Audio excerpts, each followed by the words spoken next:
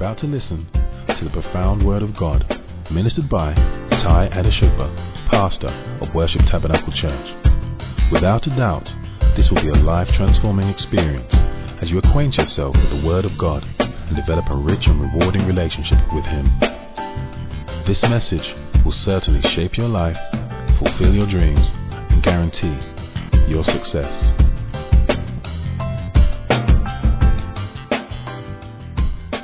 I was speaking about going the distance, and let's go to Hebrews chapter 12, verse 1 to 3. Hebrews chapter 12 and verse 1 to 3. The Amplified says, therefore, since we are surrounded by so great a cloud of witnesses. Let me stop there and let me bless you with this.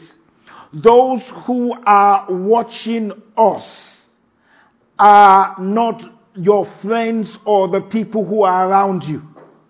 Those are not the ones who are ticking or marking your script. Facebook is not marking your script. Instagram is not marking your script. Twitter is not marking your script. Twitter is not clapping for you on the road you're going. The only people that can verify if you are walking the right road is the cloud of witnesses that are watching us, that have gone before us. This is very important. So don't get your claps and your accolades by the people who are around you here. You will not last the distance.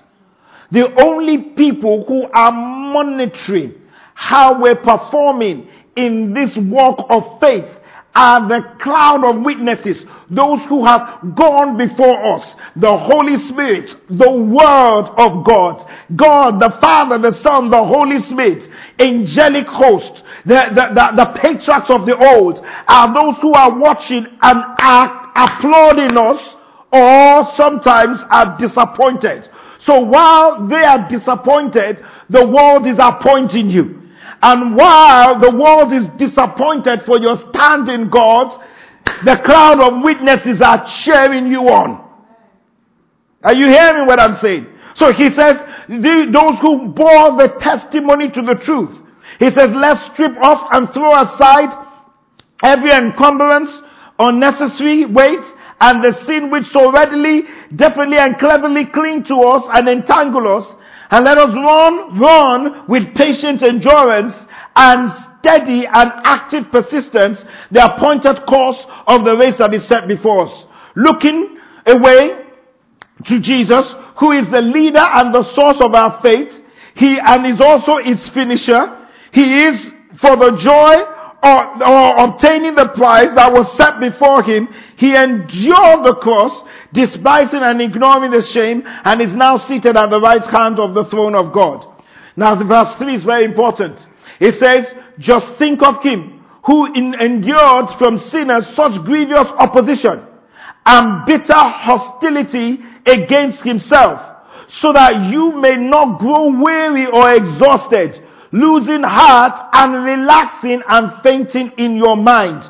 So what he was saying in essence, as I've said before, that the ones who applaud us, the ones who confirm us, are not the ones who are around us. Because the ones who are around us technically need to, if you're walking the right road, they can be and should be and will be hostile to us. They're not going to understand your faith. Is anyone hearing what I'm saying? And as I said last week, I said many people have started the year right, but have fallen off the wagon because they feel in their minds that God is not coming as quick as He should.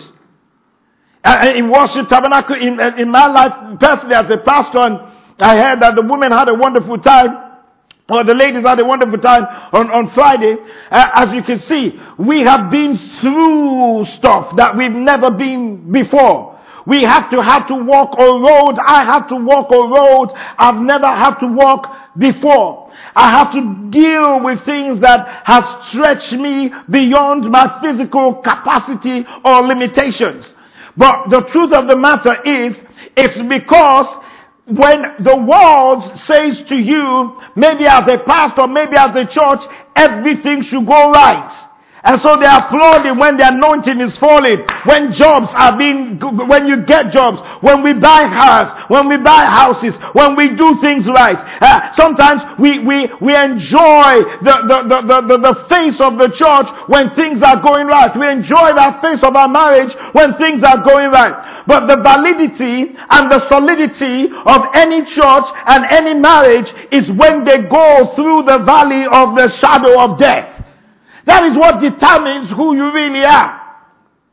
I was sitting down with a daughter of mine and I was saying to her, you know what I'm fed up is, I am fed up of preachers, teachers, people who want to preach, who want to teach, but don't walk it. I need to know, do you really walk this? When you walk into my home, does it reflect what I say in church? When you see me outside, does it reflect what I say? Are you following what I'm saying? Don't teach me finances when your finances is a mess. Don't teach me about marriage when your marriage is an entire mess. Are you following what I'm saying? Because it's very easy for us to talk the talk and not walk the walk. And many of us, and many people will come up and say, don't do as I do, but do as I say. Sit down. We need leaders. We need, Jesus said, follow me. Look at my example. He didn't say, follow what I just said. He says, follow me and I will make you. And so if we're going to go the distance, we need to realize that the people who actually are going to applaud us as Christians are not actually the people who are around us, but the people who are above, who are in heaven, who are watching over us.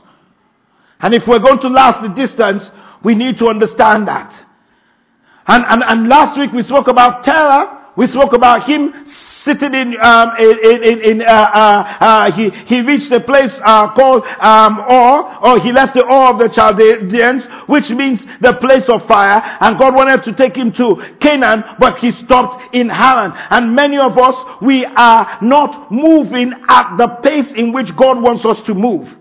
And so today, I want to now teach us just one or two things of how exactly do we last the distance. And when I talk about lasting the distance, I'm not talking about immediate death. I'm not talking about that. I'm talking about how do we be consistent with God? How do we hold on to God's hands and we walk the walk and we finish right? How do we actually finish this race? How does God promise us that I'm going to give you this bottle of water? And no matter what obstacle is in front of us, we still hang on to that promise and go the distance until we lay hold of the promise that God has given us. That's going the distance. How is it that God said to you that this is the person you should marry, and you now marry the person, and how do we go the distance following God and not following our own objectivity? Not following our own stuff. How does it that God said to you, be at peace with your neighbor? How can it be that you can go the entire distance fulfilling God's word regardless of how irresponsible your neighbor is? How do I live in a society or in a place where I am an embodiment of what God has said I should be? How do I consistently not look at what other people do, but consistently look into the word and fulfill what God says I should fulfill, regardless of what other people are doing or not doing? How do I do that? How, as a young boy, a young man, a young woman, not fall into the errors of sin, but stay in the path of righteousness? And how do I follow the tenets of God so I can last the distance? How do I put my hand on the plow and I don't let it go? How do I say to God, I am going to serve in your house, and regardless of what goes on around me, I stay true to the word? How do I give my tithes? How do I give my offering? And even when circumstances are mitigated against it, I will have to say to them, you wait, because my whole heart says I'm going to go the distance with God regardless of what comes to me. Or am I a fair weather Christian that just does what I can do and what is convenient for me? Because let me be honest with you, following Christ is not comfortable. Let's get it right. To follow Christ is not comfortable. You can't be comfortable with someone you don't fully understand most of the time. How do you understand when God says feed your enemies, clothe them? How do you understand that? How do you understand when God says, I want you to minister, I want you to sing, I want you to join the team, and you just look at that leader and you feel, from what I've heard, I don't think I want to fall into that. How do you do that?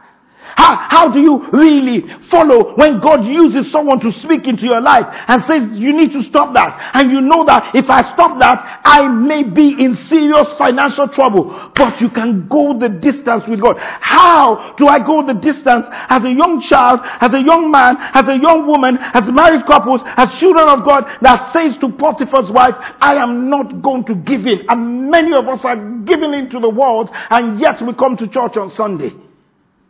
How do we go the distance? Tap someone beside you and say, go the distance. Ladies and gentlemen, life is so short. Life is so short. We're not guaranteed nothing. Life is so short that God is calling this church into a place where we will rise to the level of holiness, faithfulness, and charge that God has given us. Let's stop this meandering around with sin and messing around. And let's get to a place where we can say to God, God, I want to serve you, because it's our heart. Because when we look at the life of David, and we analyze the life of David, we can see that David went the distance. Did he make mistakes? Absolutely. But how on earth can God call David a man after his own heart? It's because when David says it, he will do it. So how do we maintain that place? How do we last the distance? How do we fulfill purpose? Number one is when we stay in the place of prayer. When we stay in the place of prayer. Oh, Pastor, we've cared about that. Yes, I know. That's why you're going to tap someone beside you and look them eyeball to eyeball and say, stay in the place. I didn't hear you. Tap someone else behind you and say, stay in the place. Stay in the place. Stay in the place. Many of us are moving away from the place, and yet we want to go the distance.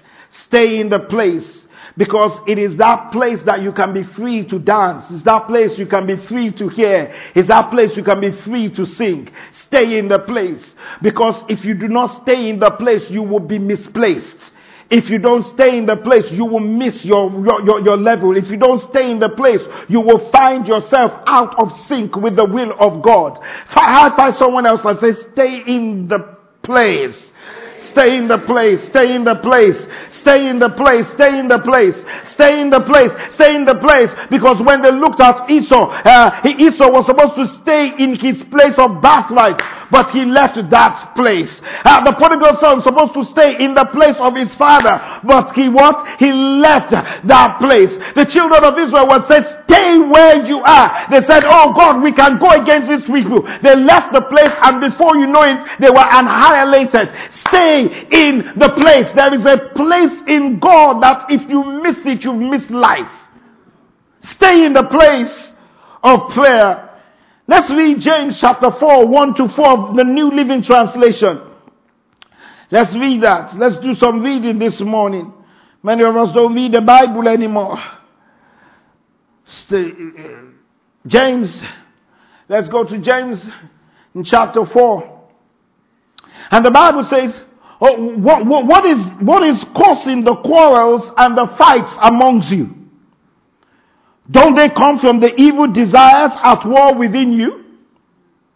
You want what you don't have, so you scheme and you kill to get it. Someone sitting there saying, I haven't killed anyone. Yes, you have. Your tongue.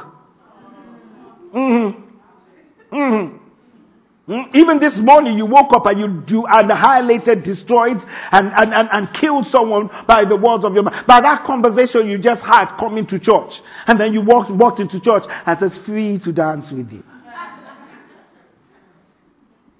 Some of you are about to go after this service and go to meet up a friend, and you know that the discussions you're going to have is not good for you. How many of you, let me put my both hands up first, because I know there are some people who are unrighteous, righteous people in church. How many of you have finished discussing with someone and you felt dirty? You've been in that conversation. How many of you? Be honest. The rest of you, God help you. That you when you looked at the amount of time you spent speaking about that person, you left the place and something said, wow, this is not right. I've done that before. Many times. Now God is helping me. One time, someone bought a package for someone. I looked at the package and I'm like, how on earth can this person do this or have this? And I made so much fun that throughout the night, I couldn't sleep. In fact, after a while I was fighting with them, I just quickly went on my knees because I'm not sure if I will see tomorrow morning. And I don't want people to be celebrating while I'm burning. So I quickly said, God, please forgive me. Forgive me. I sent a text to the person. I said, you know what? God loves you. You're the best thing. The person doesn't understand that I've just killed them. But I had to say, God, this should never happen again. Because many times, God can gift you a gift that your neighbor doesn't have. But that doesn't make your neighbor subservient to you. Sometimes God could give you wisdom, knowledge, understanding, and you're looking at your neighbor like, couldn't you see? No, they can't see because it is you that God wants to see. Is anyone hearing what I'm saying? And so that's why God wants us to stay in another place called humility.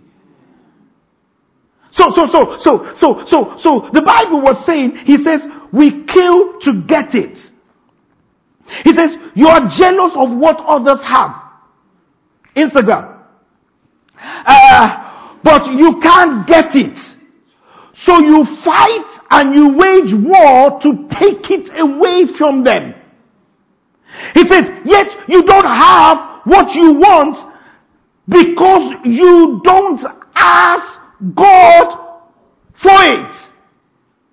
Alright?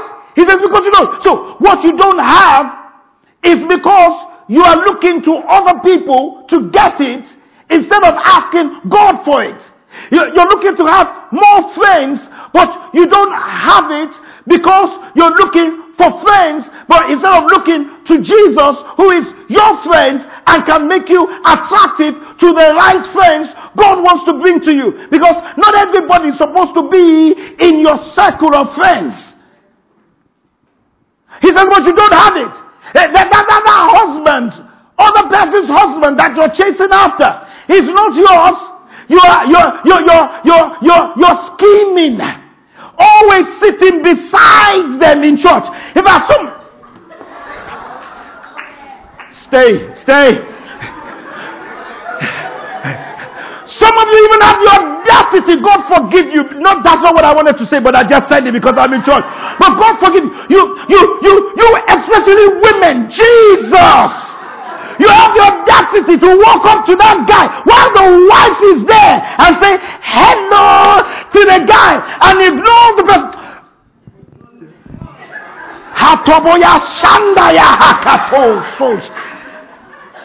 Because in your mind you want to have what someone else don't have. But let me tell you something. If you look deeply, you will find out that man you're looking at is an investment of someone else, which you're not willing to do. And God can't give you your own because you're not asking God. You are scheming to kill someone else. Okay. Let's go. Let me go a bit deeper. If the person is going out with someone else, be quiet. Don't go and steal someone else's girlfriend, boyfriend, because you feel that person is not treating them right. No, you are doing it by yourself and you're not asking God for Him to provide for you. But that is not where that scripture finished. Let's take the next verse. Look at it. Because, hey, God, I prayed. Look at the next verse. Put it up quicker. He says, but even when you ask, you don't get it because your motives are what? You want only. Can you see that? So it is not, I didn't say to last the distance, you need to pray. That's not what I said. I said to last the distance, you have to get and stay where? In the place of prayer. Because if you read that scripture, it says, even when you ask. So it is not the asking that answers your prayers. It is when you stay there that your motives are changed to God, and when God changes your motive, you will find out that what you're scheming and fighting for is irrelevant in the schemes that God has for your own life. It is staying in the place of prayer. Prayer is a lost ingredient in the modern day Christianity. We've lost it. Like a hammer is to a carpenter and a sewing machine to a fashion designer or tailor, or a racket to a tennis player, and a stethoscope to a doctor, and a chisel to a sculptor, so is prayer to a Christian.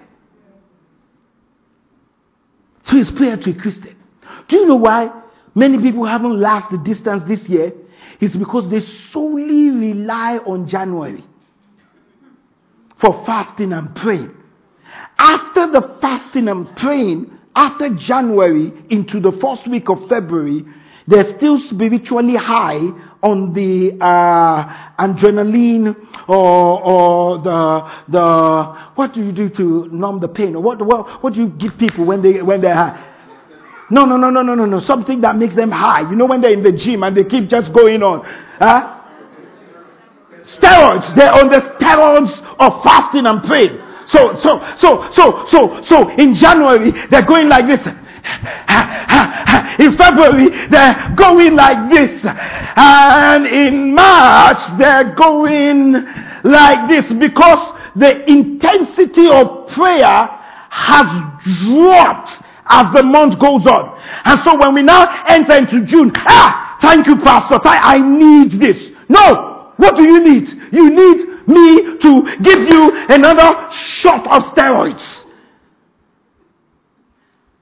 You don't. You need consistency in the place of prayer. Why we start in January is to be able to push you through the entire year, having that fullness of God on the inside of you. The church is not supposed to be your steroid agent. Or what do they call these guys who sell cocaine or stuff on the street? Dealers, yes. I am your dealer. I am your steroid spiritual dealer. I am your dealer. No. You're supposed to deal yourself. Thank you, darling. Deal yourself. I'm not. It is that place of prayer to last the distance, to cross into the land of Canaan, to finish strong. We've got to stay in that place of prayer. And I'm not talking about a haphazard entry and exit. Many people have not mastered the tool or the gadgetry of prayer. And hence they have lost their axe head because of misuse. They have lost their dreams. They've lost their directions because of misuse. Do you realize that the more you pray, the more stamina you have to outwit the enemy. It's a place of prayer. Ladies and gentlemen, should we really be preaching this in church? We should have gone beyond that. But many of us are no more praying. We are on steroids. Spiritual steroids. And we now walk into the month of November, and it's now becoming, and that's the reason why sometimes I try to shut this down, because we're now becoming two seasonal Christians. Spiritual in January, and then we know that during the year there's another short coming, and then we'll be spiritual. And as soon as we finish June or July, we go back to that sin, we go back to that issue, we go back to that thing, because we can't last the distance. Is anyone hearing what I'm saying? The same child that we blessed this morning is the same child we're cursing after the fast. We can't last the distance. Do you know that after we finish the fast, I'm not sure even before that, God said to us, He says, dedicate a day unto me every single week, where you fast, where you pray, where you spend time in my presence. It's supposed to be able to take you the entire distance of the year and of your life. But yes, we will wake up early to get to our job, but we will never wake up early to pray. Or we've now taken God on our bus, and I have no problems with that. But can I be honest with you? Can I really be honest with you? Can you really have intimate conversations when you're hanging on in the tube or on the tube? Even if you're still closing your eyes, it only takes someone with halitosis to walk into the train and just say, can you move please? And the whole place is slain. What you are praying, your prayer point disappears by the smell that comes out of their mouth. Or as someone else is holding the whole stuff out. Things that are emitting. Can you really all the time rely on your journey to walk? Can you really do that every single time? The Bible says pray without ceasing. So I acknowledge that. And we can. But there's a place where there's an intimacy you have with Christ that you're not free to do on a bus. Is anyone hearing what I'm saying? When we say free to dance with you, free to sing with you, hey, there's a place in the tube where you're not free to do that. Are you following what I'm saying? No matter how tactile we want to become, my wife and I, no matter how tactile, there's a level of, forgive me, tactility that we can do when everybody is there. And another level that you can do when no one else is there. Even sometimes she doesn't want me to hold because she feels that as pastors you're supposed to be holy and not hold hands. Sometimes I hope you can give me your hand, my friend. What's the matter with you? How many people hug me in church and you can't hug me?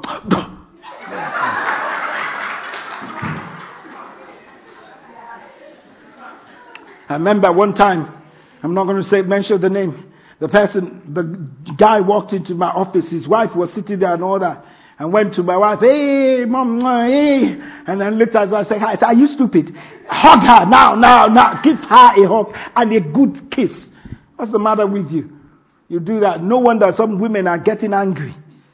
And then you get into the car and the car is quiet. And what's wrong with you? Nothing. But didn't we just have a nice time in church? Yeah. I said, can't I just be quiet? Something is wrong. The way you greeted the other person wasn't the way you greeted her. In fact, you spend more time greeting the other person. And no, actually, you are more lively speaking to someone else than you are lively speaking to your spouse. That's why she's quiet. And then you get to the car and say, you know, I really don't like to talk. Because in fact, she heard your voice from Laura's house, and you were and she heard your voice, and then you get to the car, you know, I don't like to talk loudly, but she heard your voice. There's a level of intimacy that you have with Christ in Christ, in that place that you don't have. Listen to me, ladies and gentlemen. Mothers at the back that have their children. Yo. Mothers, look at me. Your children should never be a hindrance to your intimacy with God, except you will not hear God right to direct them. Are you here? Do you want me to come all the way to the back to talk to you? Because once we have babies, my time is taken with my baby. Immediately you're pregnant.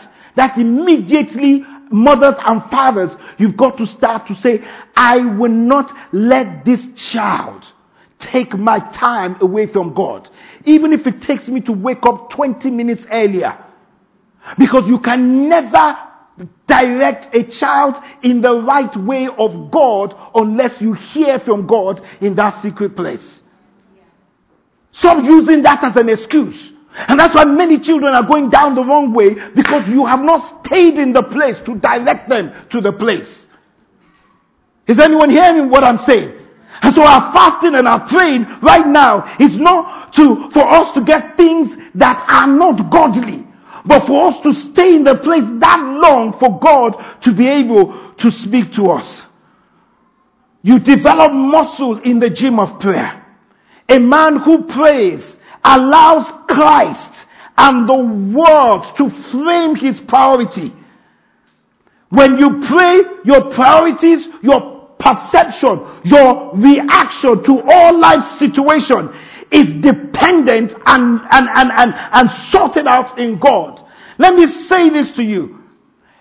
A prayerless Christian, we say this always, is a powerless Christian. Prayerless Christian is a powerless Christian. Someone was sharing this with me yesterday, and I know where some of us come from. You know, this is rampant in India, rampant in the Caribbean and in the African side, but we think it's not rampant here in Europe. You understand, where we talk about witches and wizards and all that kind of stuff. But someone confirmed it. There's a particular place they went. I don't want to mention the name because I may appear before the Queen sometime. But there's a particular place, I have been there, that this lady was sharing with us yesterday. That they tried to go and rent a room for the night, and all the hotels were booked up. Everyone was just saying no. And she said that they now found this place, and there was only one room that they could get for the three of them to stay in. Just only one room. And the person kind of asked, like, hang on, what is happening here that in all this county we cannot get a hotel room? Over 2 or 3 counties. And I said to her, no, you couldn't get it because that time was the meeting of witches and wizards. So they book out the entire hotel and the entire place. And the lady looked at me, how do you know? I said, because I have been there before, and when I went there, you step into some environments and something is just not right. In fact, not only did I have an attack there, but even my son had an attack there. It was so grave that we had to appear there and deal with some issues. Had an attack. He said, why saw you? I said, because I know. That's what happened. In fact, she said that her mother was in the hospital in central London, and at night some woman came and was messing up with her stuff, and she said, what are you doing? And they said, you are messing us up here in this ward. Said, what do you mean? Said, you and your husband, your prayers are messing us up. Even nurses. Yeah. Don't say her. These are the things you bypass, you think is normal. You don't know where that attack is coming because you're not in the place of power. I left band practice when we were in interchange one day. We got onto the tube. Daphne was with me. And as I sat down, a woman just looked at me, screamed, and got up, yeah! And ran to, said, don't sit beside me. And look, I said, I'm not sitting beside you. I was sitting opposite you. Just got up and ran. I'm telling you, got up and ran. You're supposed to carry something that will let the devil flee from you and your children. Not picking up the child and the kisses don't do this. It's prayer. that will protect that child. Prayer that will protect your life. Prayer that will protect your career. Many of us are just on autopilot. We just get up, we go, get up, we go, get up, we go. You can if you're not a Christian. The devil may not disturb you. But if you pronounce you're a Christian, hell is set loose against your rising. And you are a champion if you stay in the place. You open yourself to ridicule, confusion, and a lottery mentality when your closet is empty and your head lacks oil. A man that prays shuts out the whispers of hell. A man that prays sees himself the way God sees him. A life of prayer makes us dwell in that secret place. That secret place. There's a place in God where a child of God can dwell that most of Christianity doesn't know even exists. The secret place is the ultimate place of trust and reliance in God. Psalm 91 verse 1, the Amplified, says, he who what? Dwells. He who what? Dwells. You know, there was a time I took two tea bags and I spoke about the difference between dwellers and dippers. He who dwells in the secret place. Dippers are those who take the tea bag and put it in and take it out. But dwellers are those who leave the tea bag in there so that all the flavor of it goes through. Dippers are those who put the tea bag and are just come on, quickly. And while you're doing that, you make mistakes. You hit the teacup and the whole thing spills over. And it may spill over to the white dress you have just prepared to go for an interview because you are dipping instead of allowing to dwell. And the same thing with Christ. Many of us are dipping into God's presence instead of dwelling. He who dwells in the secret place of the Most High shall remain what? Stable and fixed under the shadow of the Almighty. Stable and fixed. He who dwells there, they remain stable and they remain what? Fixed. So as we step into our season of praying and fasting, please, it is not a spiritual steroid to give you a boost for the next 6 months. It's a place where we want to habitually stay in His presence so that we will remain stable and will remain fixed. And when you're fixed in the presence of God, anywhere you go, you are directed by God and not by man. Is anyone here? Did you get anything from that? If you're going to last the distance, you've got to learn to be stable and fixed in God's presence. He says when you dwell there, you will remain stable.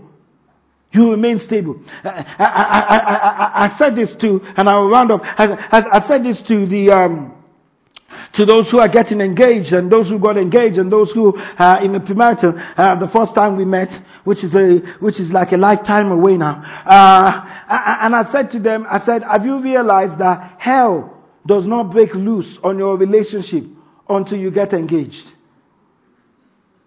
Do you realize that once you're engaged, that's when things start to come out? That's when the battle starts. So while you're engaged and you put the whole thing on Instagram, you're also advertising yourself to devils, demons, principalities, and powers of darkness. So while you're having the girls, yeah, the enemy is like, no, they're not going to get married. Multiply the amount of people who did not like you engaged by 5. Once you get engaged and you throw it on Instagram. So before you throw it on Instagram, first, inspire yourself. Fill yourself up with grams of the Holy Spirit. Because when it goes out, I'm not talking about inches or ounces. I'm talking about grams. Make sure that your body weight in the Spirit has increased. Because once you send it out, the host of heaven knows that when two people come together, they become another formidable force against the kingdom of darkness. And so once you do that, hell is loose. But the Bible says we are more than a conqueror through Christ who loves us. I'm not trying to inculcate fear into your mind. I'm trying to tell you that when you advocate prayer for social media, and you advertise yourself on social media instead of advertising yourself to God and to the host of heaven and to demon and principality that this is based on the promise of God, but this relationship, this marriage is sitting and dwelling in the secret place of the Most High, we will remain stable and fixed. You won't last the distance. Is anyone hearing what I'm saying? So everything in your life must come to that place of prayer. Did you get anything from it this morning? Amen. You've been listening to Ty Adeshugba, pastor of Worship Tabernacle Church. We hope you enjoyed this message. For further inquiries, visit us at www.worshiptabernacle.org.uk. Alternatively, call us on 020 7435 3939. You can find us at the Citadel, Worship Tabernacle, 131 St John's Way, N19 3RQ, Archway, London. Thank you for listening.